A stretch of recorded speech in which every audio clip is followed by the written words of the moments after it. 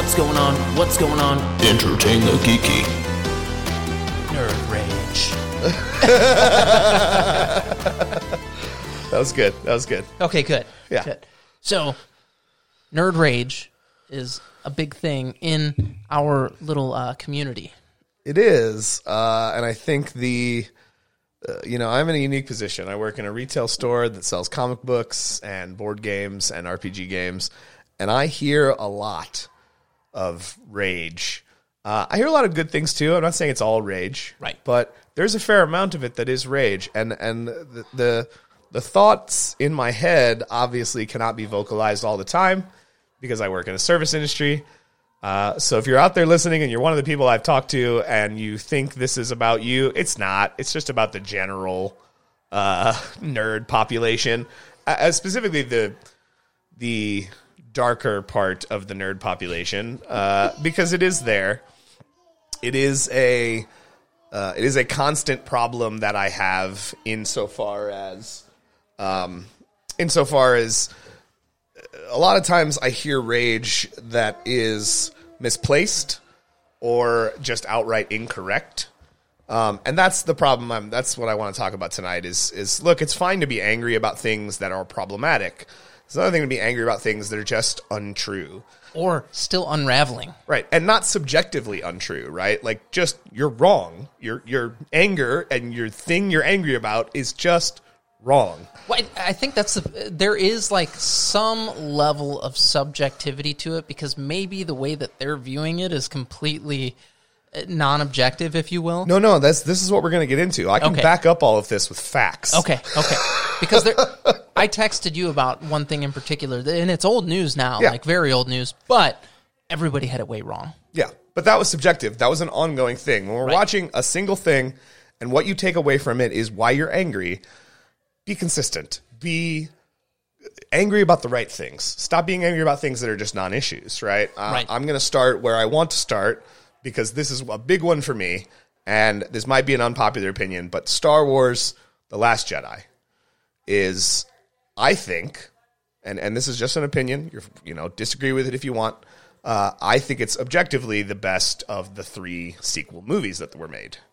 Oh, 100%. It's the middle one. It's Return of the Jedi. Yeah, it didn't have to start anything. It didn't have to settle anything. It just kind of got to tell its story, which is why we look back fondly on Empire. Right.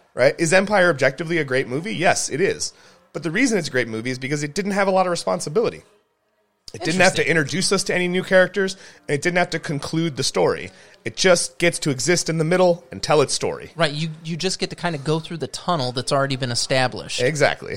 You don't have to start the tunnel, and you don't have to end the tunnel. But the thing that I got a lot of, that I heard a lot, there was 2 big ones.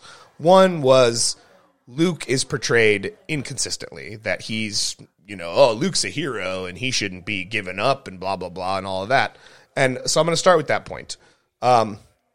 Luke watched his father, they didn't even know was his father for a long time, almost destroy the entire galaxy. Mm-hmm. The Empire was trying to control and subjugate the entire galaxy. And then going into his adulthood, he's starting to restart the Jedi Order, and he's bringing in new recruits. He's bringing in people that are force sensitive, that he's going to be exerting his influence over.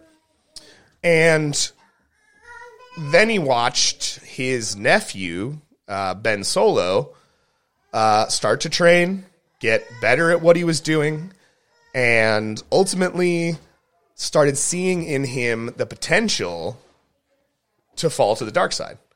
And what that reminded him of is who his dad was.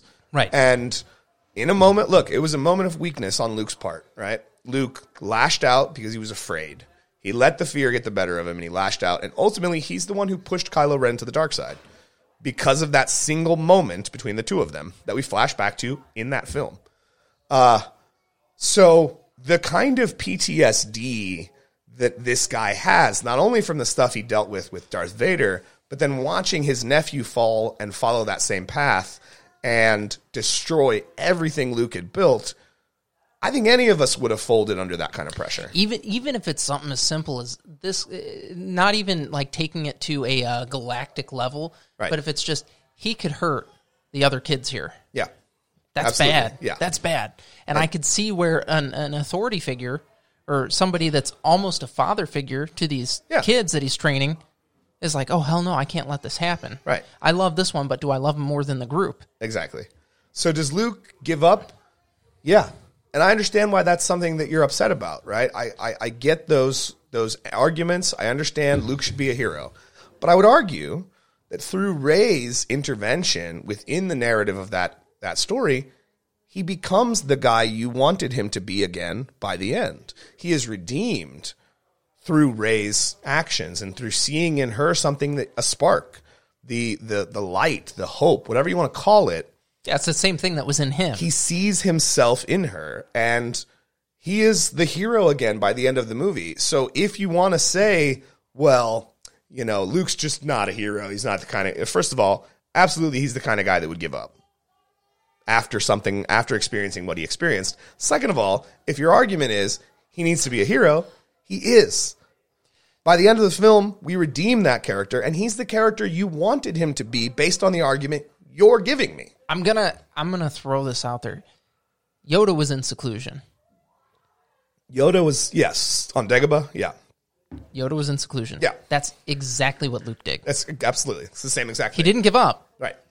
He went into seclusion so that when the time... And no, maybe that wasn't his intention at the time. Maybe he was just fucking bummed out. But the fact of the matter is he went into seclusion until the time at which fate called upon him, and it did. Absolutely. And I think that's fair. When circumstances change, are you going to be the man you're supposed to be? Are you going to be the person that you're supposed to be? Or are you going to let the despair keep influencing your decisions? We watched Luke become, again, the man we all know he is supposed to be, the hero, right? So that the argument that Luke is not who you want him to be, that's just wrong. Because if who you want Luke to be is the hero you saw in the original trilogy, he is that by the end of the film. It took him to a deep valley for a little while there, but he is redeemed. And all these people that I saw, oh, look at J.J. Abrams when he made The Rise of Skywalker. He's fixing Luke. No, he's not. He was finishing the story. Rian Johnson also already fixed Luke. Right. He already got him back to the place we needed him to be the symbol to spark the Resistance's hope. Right. Right? He was already that guy. Yes, it's a stupid argument because, again, it's just not based on what the actual narrative of the story is. So if you want to be mad about things, there's a lot of things to be mad about in The Last Jedi. That whole side story where they went to the casino world. Thank you. That was terrible. That was a bad side story. Ultimately, it doesn't make any sense. So when we were talking about this the other day, I was nervous to bring that up to you because I was like, man, it's bad. I was like, that part of that story didn't need to be there. It just fucking sucked. Yeah. And what was the point of that whole side story? I had a family member tell me, because we watched the movie together, and he's like, dude, that was some bullshit political statement. Yeah. He's like, I don't fully know what that statement was yet. Right. He's like, greed and save the animals. He's like, I don't know. He's like, but I just felt like it was completely misplaced. I was like, it was. And here, the new movies, I did not care for. I remember going to watch The Force Awakens, and like, as the movie came to its conclusion, I did feel cheated. Yeah. I felt pretty cheated. I didn't, and I hadn't, it's like when you went to see episode 1. I can see that. You had described it to me as, that was good, right? That's how I felt. Yeah. I'm like, that was if we have to question whether or not it's good, was it actually good? Right. Maybe not. I watch it again, and I'm like, oh no, that movie wasn't good. It was just A New Hope again. Yeah. And not as good because it, isn't original. But I would argue that's why The Last Jedi is a good movie. Because it's not something you've seen before. It was something new. It tried to take the characters in a new direction and show you that people can be different. That's why it's the strongest of the three, for certain. Yeah. Again, there's only a couple of perfect Star Wars movies, and one of them is Rogue One. So it's not even part of any trilogy. It's just like, its own fun little thing. Yeah. Okay, so what else you got? Like Star Wars, yes. So that one is a big one. That one, again, that argument just, it doesn't make sense. And within that same narrative, one of the things I heard is, Leia uses the Force to save herself from getting spaced when she gets shot, when her ship gets blown up, right? And that was one of the things that, again, it's an argument. Oh, Leia doesn't know how to use the Force. First of all, I call bullshit on that. Leia is the child of Anakin Skywalker. So his children were already predisposed to be able to access the Force. You mean the chosen one? Yeah. Okay. Second of all, if your argument is based on your love of original trilogy storytelling already showed us the sensitivity that Leia has to the Force when Luke reaches out to her after fighting Darth Vader in Cloud City. You think just anybody could have picked that message up?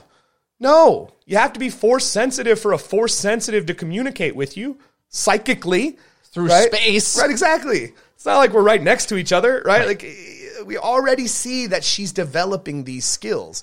And did it take till the Rise of Skywalker to show us a flashback? Yes, but I would argue that flashback is unnecessary because if you think for 1 second that Luke, who wants to protect people and wants to be a hero, didn't at least prepare his sister with some kind of defensive training, you're wrong. Well, I didn't need to see that to know that happened. Just that, or when you're thrown into dire circumstances, people in real life will lift up like cars and 500-pound objects. So if you think for a second that distressed like that, she couldn't call on something that was just almost innate inside of her, something that was minuscule. Yeah, I mean, that's just what would probably manifest if you had any inkling of that inside who you are. At the end of the day, I think where the rage comes from about Star Wars The Last Jedi is people watched Force Awakens and they said, yeah, it's fine, but it's too much like A New Hope. I don't want to see the same movie over again. Right. And then we made a movie that was vastly different, and your argument was it's too different. So at the end of the day, you just can't be happy. There's nothing that they could have done, even if George Lucas himself was the one doing it. There's nothing they could have done that would have made you happy. I mean, George Lucas has molested his fair share of movies. Well, there's no doubt. The prequel trilogy is a perfect example of that. But I would argue that, again, there's no way to make you happy. Right. And as fans, I think these toxic fans are making us all look like we're toxic fans. And I would love to tell people when they're being toxic. But you can't always. I work in a store where I'm going to hear these toxic opinions. And there are lines, right? There are lines that if you cross them, I will say get out. But most people don't cross those lines. They just want to bitch about something. They want somebody to hear their bitching. Well, right? That environment is supposed to be the environment where you go to bitch about stupid stuff. Yes, that is true, but you also have to take into account what that kind of stuff does to the person on the other side of the counter who might not agree with your point of view but can't voice those concerns. Well, see, that's the part that I don't necessarily, especially with you. You're never at a loss of words when you disagree. So I am not, but I have to censor myself in that way. Right, and that's brutal because like I get having a conversation about it. And like what's funny is we're talking about misplaced nerd rage here. You're not being full of rage as you're talking about I'm not it. Enraged about it. Yeah. Well, so if you can explain it that way, I think you could easily explain it to a customer the same way. I've tried. You'd be amazed how offended people get when you disagree with them. Really? Whether your arguments are valid or not. About fucking make-believe? Yes. And I will give you an example. This is a good segue into the next thing I want to talk about. Kevin Smith made a He-Man cartoon. Yes, very good. And it was a very good cartoon. I would argue all through. I mean, because he released part 1, and then we had months and months went by, and then part 2 came. The whole season is done. It's a great cartoon. But one of the arguments I heard from a very specific individual was it was a bait and switch. It's a He-Man cartoon. It's not about He-Man. And while he is correct insofar as He-Man dies in the first episode of the show, the whole impetus of the plot, what drives the plot forward, it's the spirit of He-Man, is the desire to bring him back. Yeah. So I would argue that while you're right, He-Man's not in every single episode, which I'm maybe misremembering. He may be in every episode because there was flashbacks and there was, whatever. They show him in fucking space heaven. But his shadow looms large over every bit of that show. And Kevin Smith even had to field this stupid argument in an interview that he did where someone asked him about that. And he said, look, we just teamed up with Hasbro. Do you know Hasbro? They make toys. Do you really think they tapped us to make a TV show about one of their properties, He-Man, that wasn't gonna ultimately be about He-Man? Because I don't know if you know how toy companies work, but they need the characters to be front and center so that the toys will sell. I mean, again, I felt like the whole show was about the spirit of He-Man. Yeah. And almost what it is to be He-Man. Yeah. Because they show you He-Man's past. Yeah. And what it is... Spoiler alert, there was more than one. Right. And what it is that the anger is about is toxic masculinity. You're upset because in a show about this masculine, manly, muscly man, we took a little side quest and the main character was a woman. First of all, well, that's just sexist as hell to think that the woman can't lead the show. Second of all, it's not just any random woman. It's Teela.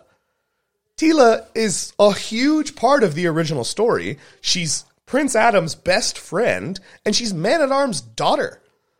So if your argument is they took the power away from a man and gave it to some rando that I've never seen before, well, that's not true either. Then you didn't watch He-Man. It's Teela. Right. Teela, one of the main characters of the story. And the argument I heard from this man, I started countering that argument in a very concise, talking about how his shadow looms large over every episode, and the entire impetus of the show is to bring him back. So he's the driving plot of the show. Went into, he didn't agree. He also went into a whole thing about because Teela and her father have an argument early on in the show because Teela finds out that Prince Adam is He-Man and that her father knew and he's been lying to her about it. So she becomes kind of disenfranchised and she leaves and doesn't see him for the next however many years. I don't remember what the time jump was. But when they finally reunite, this is an emotional moment, not just for Teela, but for Man-at-Arms, her father, who is in tears and he's begging her to forgive him and he's sorry that he lied to her. And this man, and I'm not even making this up, and I quote, said, well, Man-at-Arms wouldn't do that. He wouldn't be that emotional. And I said, why? Because he's too manly?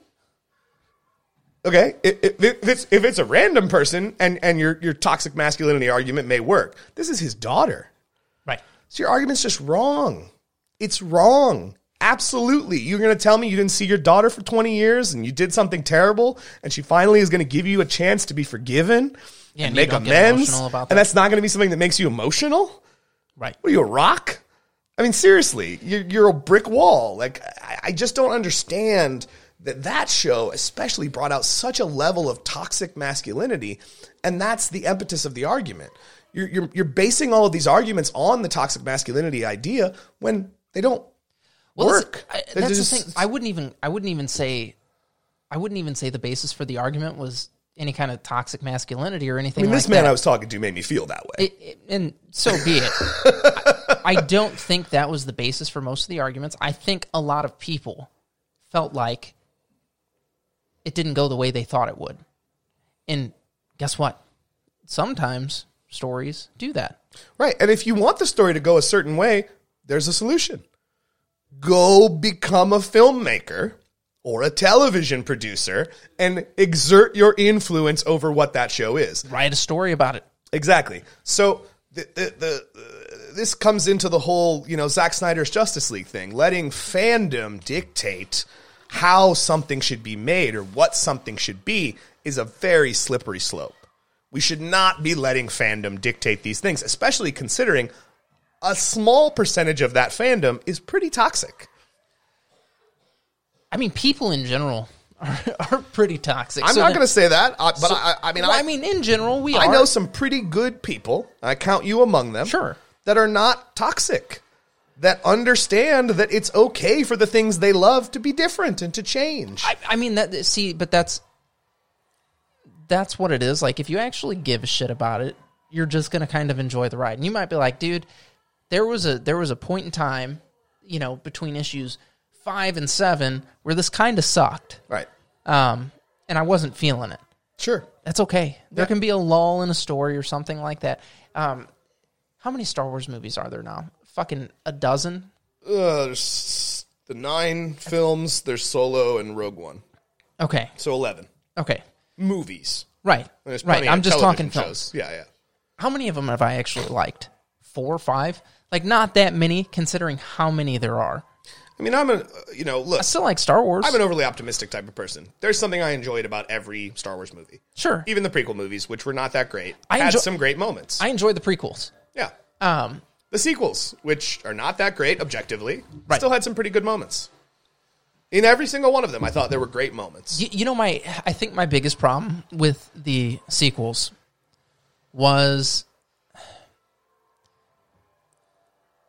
you had a lot of like bouncing between, like it felt like there were constant power grabs going on Sure. as far as directors and studio went, Yeah. not as far as like characters went. Right. And I think studios should, here, if you trust somebody to tell a story or something like that, Right. you let them tell the fucking story. You don't say, you do this movie, Bobby will do this movie, and then Freddie's going to do... You don't do that. Right. Let the person tell the story. That way the story gets told the way they intended. Or at the very least, go into it, even if you're going to have different directors, because the original Star Wars had 3 different directors. Sure. All 3 movies were directed by a different person. You got to have a plan, though. Right, or You MCU. can't just... If you know you're going to make 3 films... Well, then before you start making film 1, you should at least have an outline of what those 3 films are going to be. This is what's going to happen in this arc Yeah. here. So as long as you stay within this arc... Exactly. And they didn't. They just kind of let every director No, it was riff. like fuck off the whole time. do whatever you're going to do. No, and it was... That's And why that those led movies to sucked. movies that are pretty inconsistent with each other. They weren't good. Yeah. And that's okay. Like you said, there's The Last Jedi, there was a fucking kick-ass scene in it. It was the biggest and greatest Force thing that we've ever seen. Absolutely. And it was Luke's Force projection that was literally manifesting physical objects. Incredible. Like, from a fan standpoint, if you don't get excited about that happening in Star Wars, you've never seen anything like that before. Well, and that was something that people got mad about, too.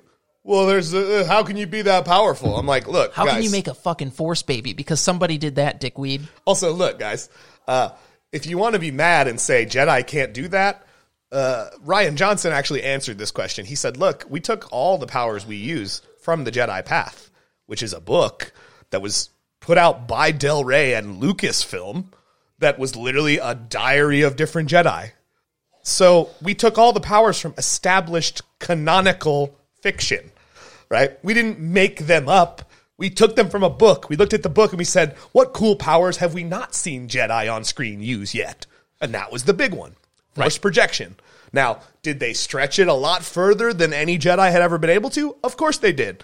But Luke is the chosen one, or at least he's part of the line of chosen ones, right? So, but again... He is the main character Yeah. of Star Wars, period. Yeah.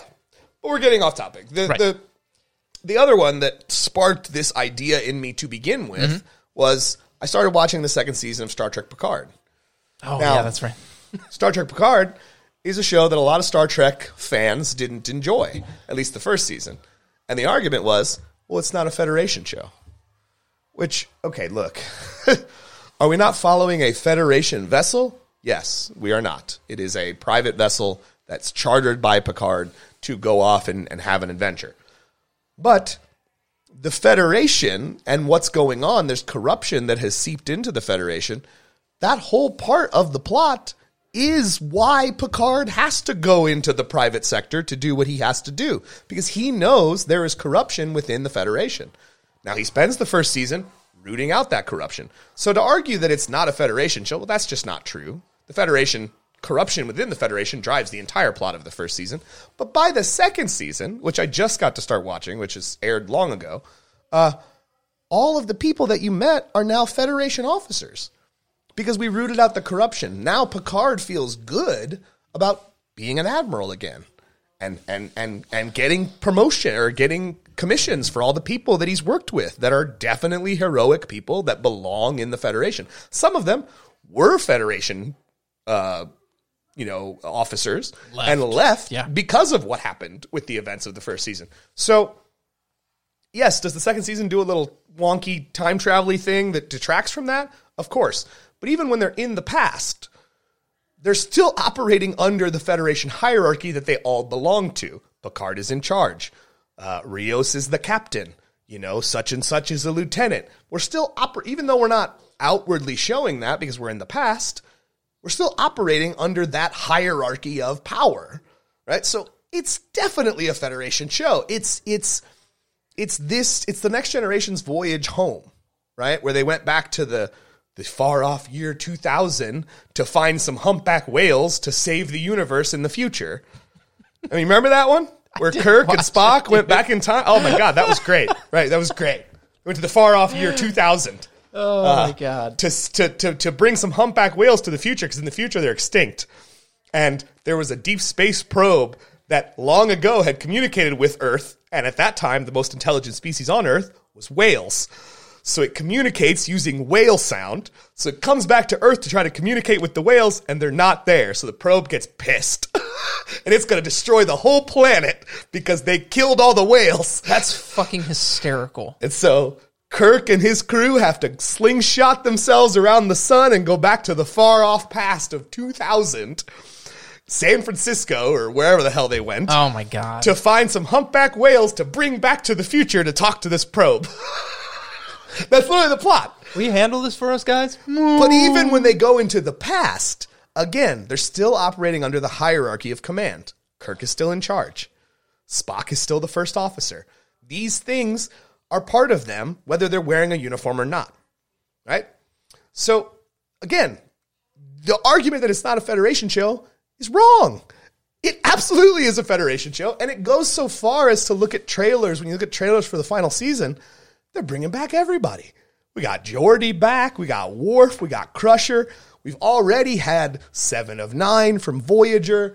We had Hugh, the random Borg that they disconnected from the collective that gained a personality.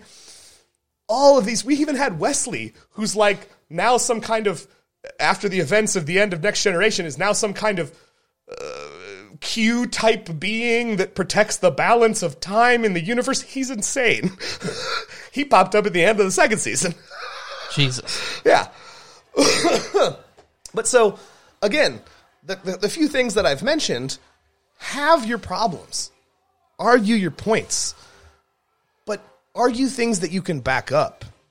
You're pointing to a single moment in a single thing and using that to condemn the entire project, and that argument is just not correct. It's at that point, I think they had a feeling, and they're just going to ride the feeling out. Right. It's not about anything other than riding the feeling out. When something comes along that contradicts that feeling, change. They're still riding the feeling. Evolve your argument. They're still riding it, dude. Because obviously you still hate it, but evolve your argument to be more accurate to why, right? Don't just hate it because you heard some rando on the internet talking about one single moment that he didn't like, and you took that and you turned it into a whole,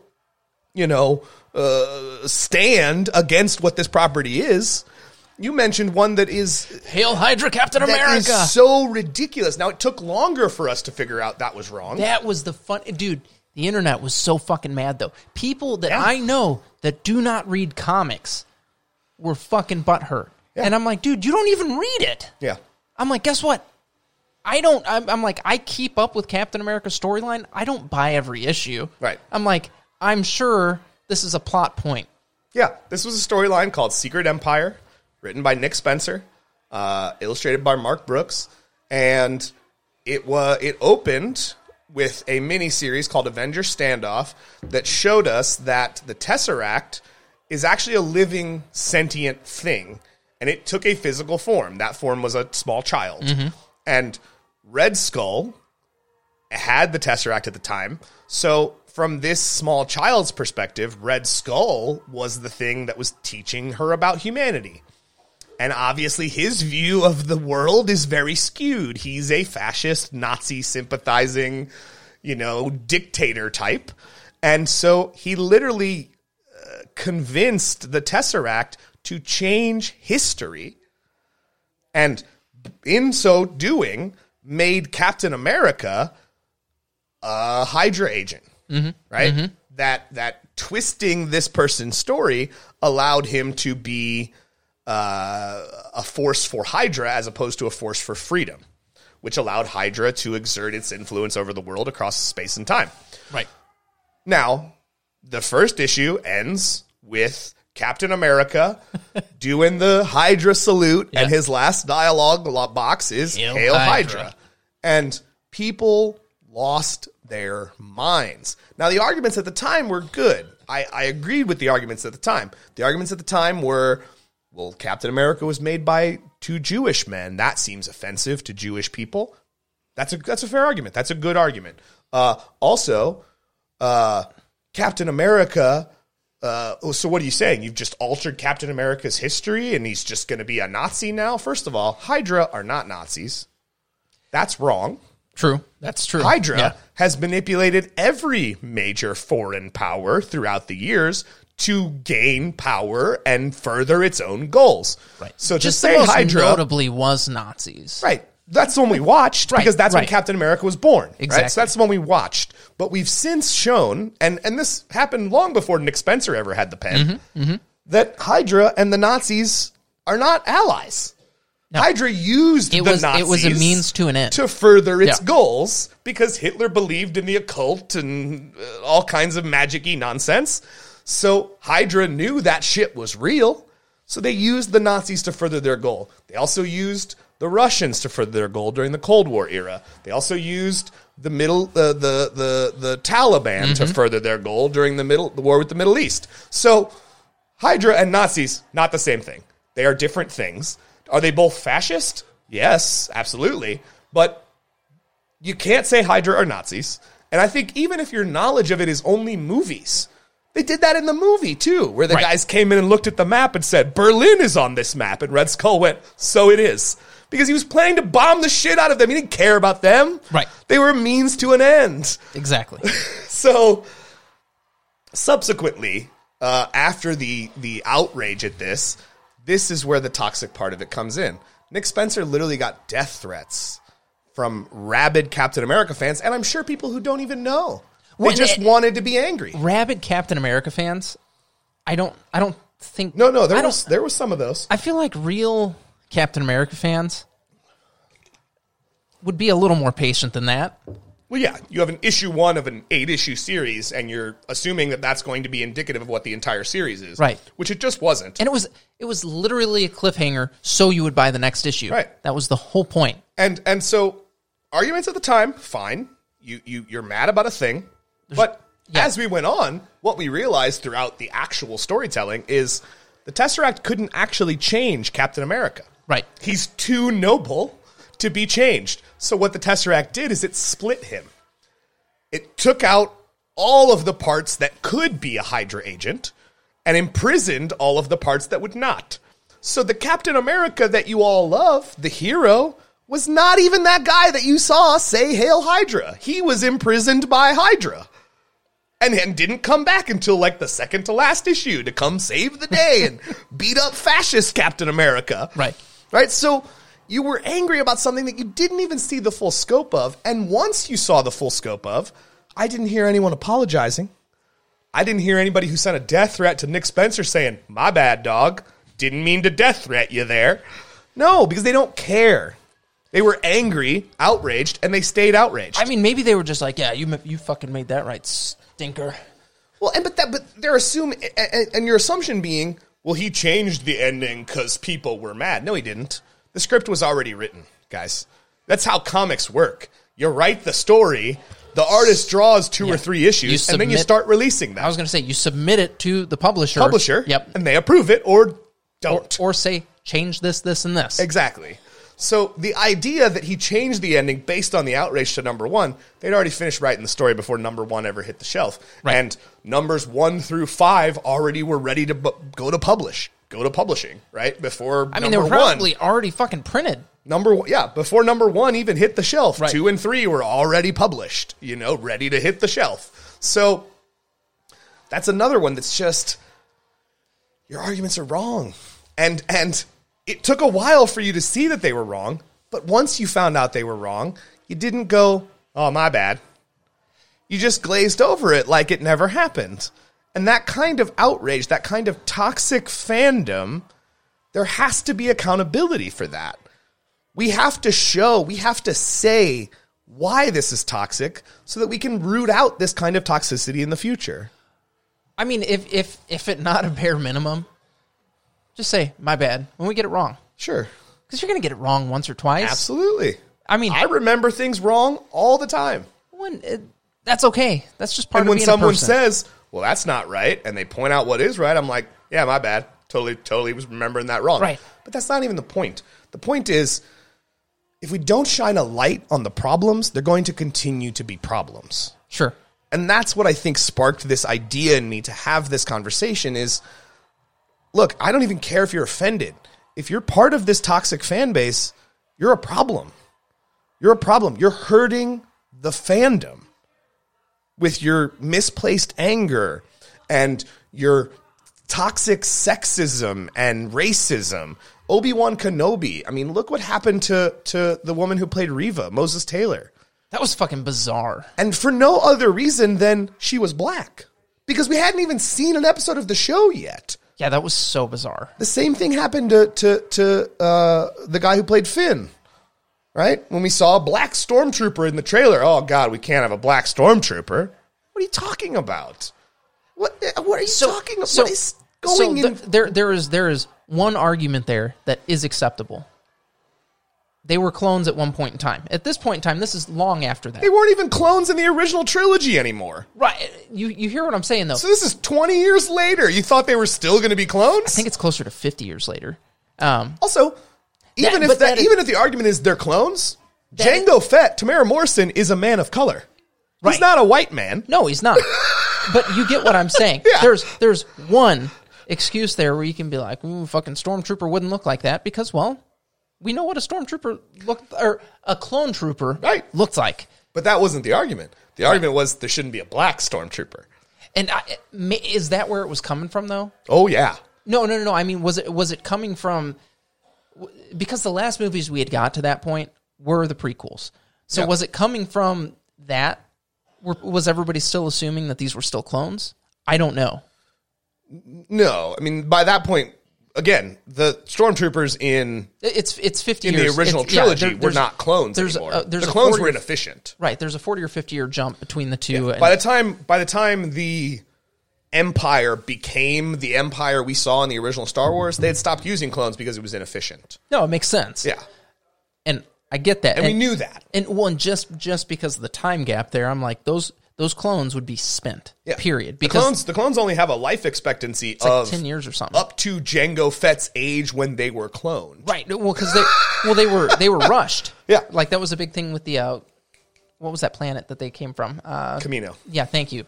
The people in Camino are telling Obi-Wan as he's there, they're like... You have to accelerate their aging, otherwise it would take a whole lifetime to grow an army. Exactly. Absolutely. So, makes sense, which means they would probably die off way faster. Yeah. So, you're talking 40, 50 years between then and this other point in time. Makes perfect sense. They'd probably be some fucking dead clones. Mm-hmm. So, I don't know. We knew clones had been phased out by that point, I'm just trying to give people the benefit of the doubt because... I understand, but I think there is... Look, maybe this is an unpopular opinion, but I think there is certain amounts of toxicity that we have in our world. Sure. That I think most rational-minded people, regardless of your beliefs, regardless of your sexual orientation, regardless of your political views, there are certain toxic parts of our world that I think we can all agree need to go away. Sure. Need to stop. And this is my world. This is the worldview that I have, right, that comes from comic books. I'm not saying it belongs to me. That's don't interpret it that way. I'm just saying this is the world I've chosen to exist in. And I wish that I could shine a light on this kind of toxicity more. Well, just being shitty there. Because it's a fun make-believe space, man. It's a fun make-believe space. And when people want to be shitty about that, I'm just like, dude, that's like the worst thing to be shitty about. And again, if you want to have an argument, but know what you're arguing. Right. Be precise.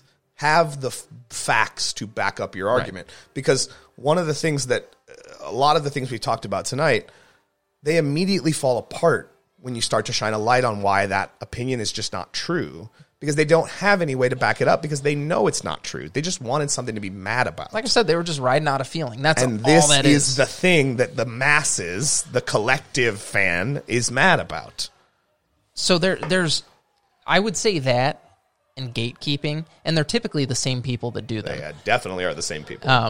Those are the things that I don't enjoy about the hobby. From the moment I set foot in my role as a clerk in a comic book store, which I've been doing for over 10 years now, the one thing that I have always tried to champion is this is for everyone. Right. Everyone deserves to see themselves in these people, in these characters. Everyone deserves to find something about their lives or their journey that they can relate to. This is the problem. This is another argument I hear, and I think this is a good place to close this on. Shoot. Comics are way too political nowadays. Comics are not political nowadays. They have always been political. Comics have always been a pen, a pencil, and a couple of people who had grievances and used this fantastical world to air those grievances. So if you think that's something that's new, you have not been paying attention, and you are not as much of a fan as you claim to be. Right. Captain America, on the first issue of his book, is punching out Adolf Hitler. How is that not political? That's Black propaganda. Panther. That's propaganda. Black as a matter of fact, Panther yeah. beat the shit out of some KKK guys in his first appearance. How is that not political? The X-Men, which have existed since the 60s, are an allegory for racism. Right. If you didn't see that, you're just missed not paying attention. Right. You're just not, and you're not as much of a fan as you claim to be. So to make a blanket statement like that says two things to me. Says, one, you're not a real fan. You're somebody who buys stuff with the hope that it'll make you rich one day. And two, get out. Why are you here? If you don't get it, why are you even here? If you're mad that this is what it's becoming, and I put that in quotes because that's not the truth, why are you even here? I think I do think there are people that go to it for just escapism because everything right now seems so tumultuous. I get that, like, your time that you're spending trying to veg out or escape that bullshit, Sure, that you don't necessarily want to be reading the same bullshit in the comic book that you pick up. Cool, I get it. but that's what it's always been. No, it has always been there, and there's different stories that you don't get that in. Sure. I mean, like you said, comics are for everybody. How many different series are there on the shelf at any given comic store right now? Over 50. Over 50. Sure. So if you can't pick up a book that doesn't have any kind of political undertones or something, like, you're full of shit. And I just think it's hard, right? Because if you came this far as Sure. a fan and you still see it this way, you're the villain. You're the villain in the stories you've claimed to love for so long. or because I'm not gonna straight up villainize somebody over that. Or I'm sorry. Maybe I'm extreme in that way. it is extreme because it's also maybe you're just not getting it right now. Maybe for whatever reason it's not clicking, and maybe you're not thinking back on everything how it's always been. It's always, but if you've been reading Marvel and DC over the past 70 years, Yeah. this 75. is how it's always been. In every issue, running from the 1970s all the way up through the 1990s, was a little column they would put right in the middle of the book called Stan's Soapbox, where Stan Lee would literally soapbox rant about problems he saw in society. Right. And a lot of that came down to racism, sexism, anti-Semitism, right? All of these different things that were problems throughout the years and arguably are probably still problems in most parts of the country. Sure. But it's always been a forum to hold a mirror up to our society and show us our flaws. That's what that's what some of the best television you've ever watched has done, right? I like South Park. I am a fan of South Park. Not because it's particularly any more funny or less funny than any other comedy I've seen, but because it consistently holds a mirror up to society. Right. It shows us the problems. How ugly are we today? Right, exactly. And as long as society continues to function, which, who knows, they will always have fodder for their show, right? It's just, look, I know it's an extreme point of view. It is. To take.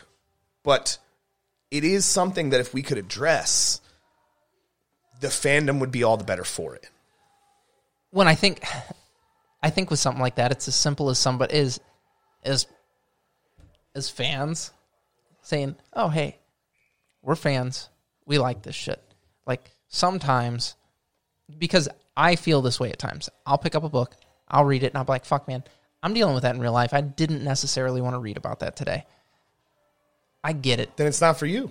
I get it. Well, that's the thing. the reality, but right? that's not every book. You know what I mean? That's not every story. That's not every series. But and it's all right. Look, it's 95% of the books you're going to find on a shelf. It is many. Not denying that.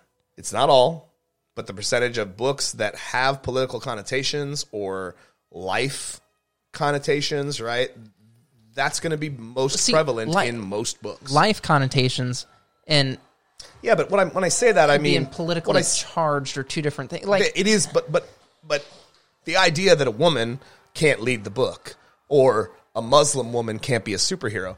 Look, that's a life thing, but that's also a political thing. I mean, those things go hand in hand. I suppose, like, because so the strongest person I've ever met in my life, real life, was a woman. So that's never really been a viewpoint that I've held.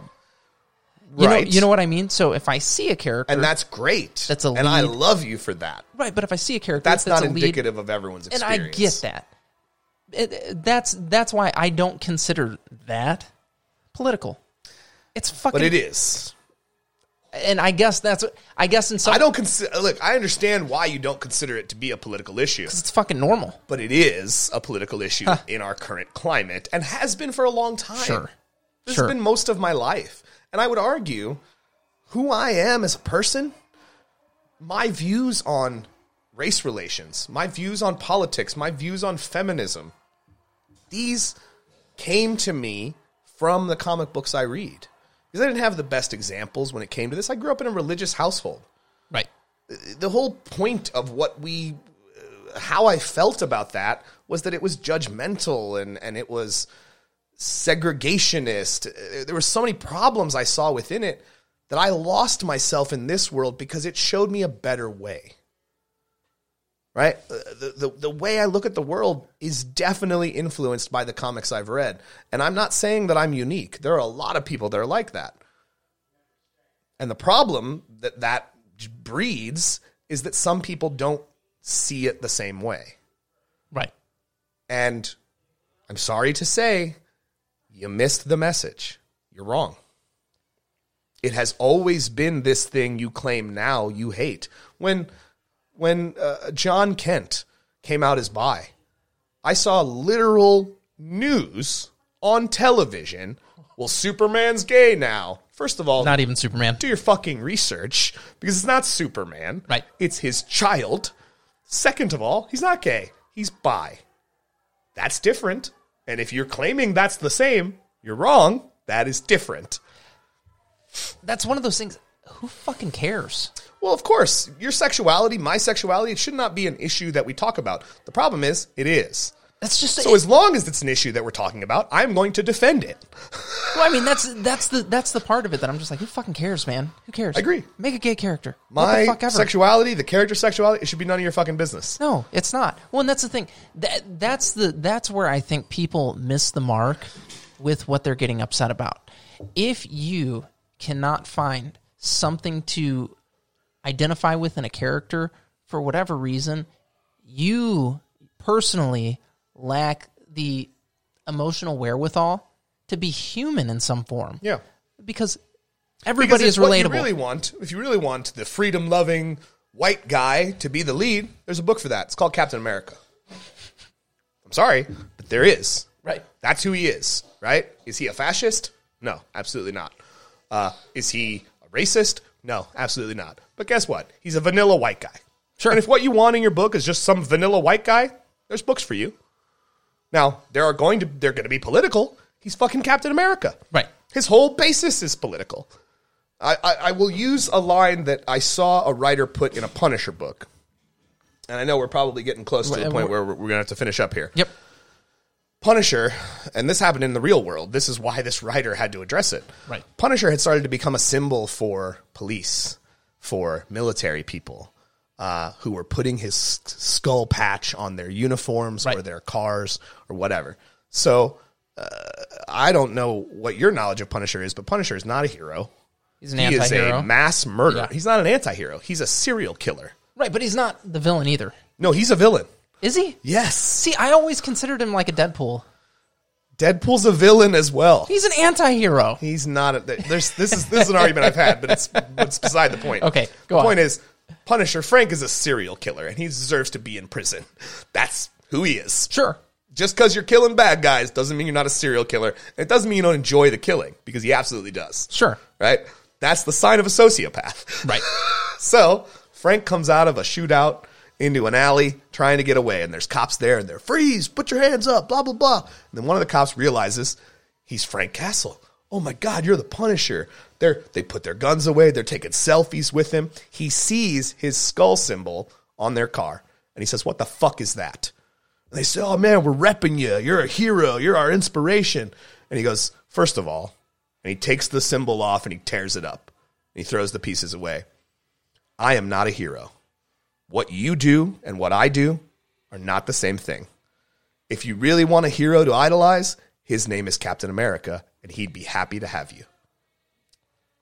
He's also referenced Captain America so many times in the comics. And at the end of the day, that's what it is, right? Look, if what you want is just something simple, it's out there. But it's going to be political. Sure. Because it is. It always has been. Well, I guess when you say political and when I say political, in some way, shape, or form, I feel like we're talking about slightly different things there. Sure. Because, like you said, a woman lead, a Muslim, a black guy, whatever. I don't give a shit who the main character is. I don't either. Again, but there's a lot of people that have made those issues political here in the real world. right, and that's fucking dumb. So when we look at them in comics, they are political. Sure. Because we've made them political. Well, and that's, I guess what I was saying is I'm smart enough or not emotionally dumb enough or however. If you do say so yourself. Just to be able to identify with a character regardless of what their background is. Well, and if, again, what their genetic makeup is. I don't at the end of the day, care. Yeah. At the end of the day, if you don't like who this is, it's not Don't for read you. it. Right. Don't read it. Doesn't mean you got to bitch about it. It's just not for you. That's fine. Not every book is for every person. Some books are specifically written for children. You're not going to find entertainment in that because it's not entertaining. It's entertaining if your brain is still developing. Right. But if you're an adult, it's not going to be entertaining to you. I'm sorry. Right. Now, that's not the same with everything, but most things pretty much fall into those categories. So if you don't like it, it's not for you. Yeah, there's something else. There's something else you can read. Like you said, any given time, there's 50, 100 books on the shelf. Yep. Different titles. If you can't find one that works for you, well, maybe this fandom isn't for you, bud. Or we have a 70-year backlog. Well, that's also true. I mean, if you really want to read stories that make you feel good about who you are, even if that person is not the best, go back to the 60s. Read those books. When women weren't treated as good and all the characters were white guys. They exist. Like I said, 70-year backlog. You'll find something that tickles your fancy. Exist. It's just, I think more people, and I'm using this platform to do it, more people need to shine a light on this toxicity. Because trolls, and they are trolls, thrive in the dark. Mm-hmm. They're anonymous. They don't have to face the repercussions of their actions. You got to shine a light. We have to shine a light on the trolls in order to scare them away. With enough lights, we could change this. I really believe that. With enough lights, we could change this and make it better. And then again, all of this, if this is something that you love it. Yeah. I do love it, which is why I hate to see it become toxic. Right. So at the end of the day, don't be toxic. And stay geeky.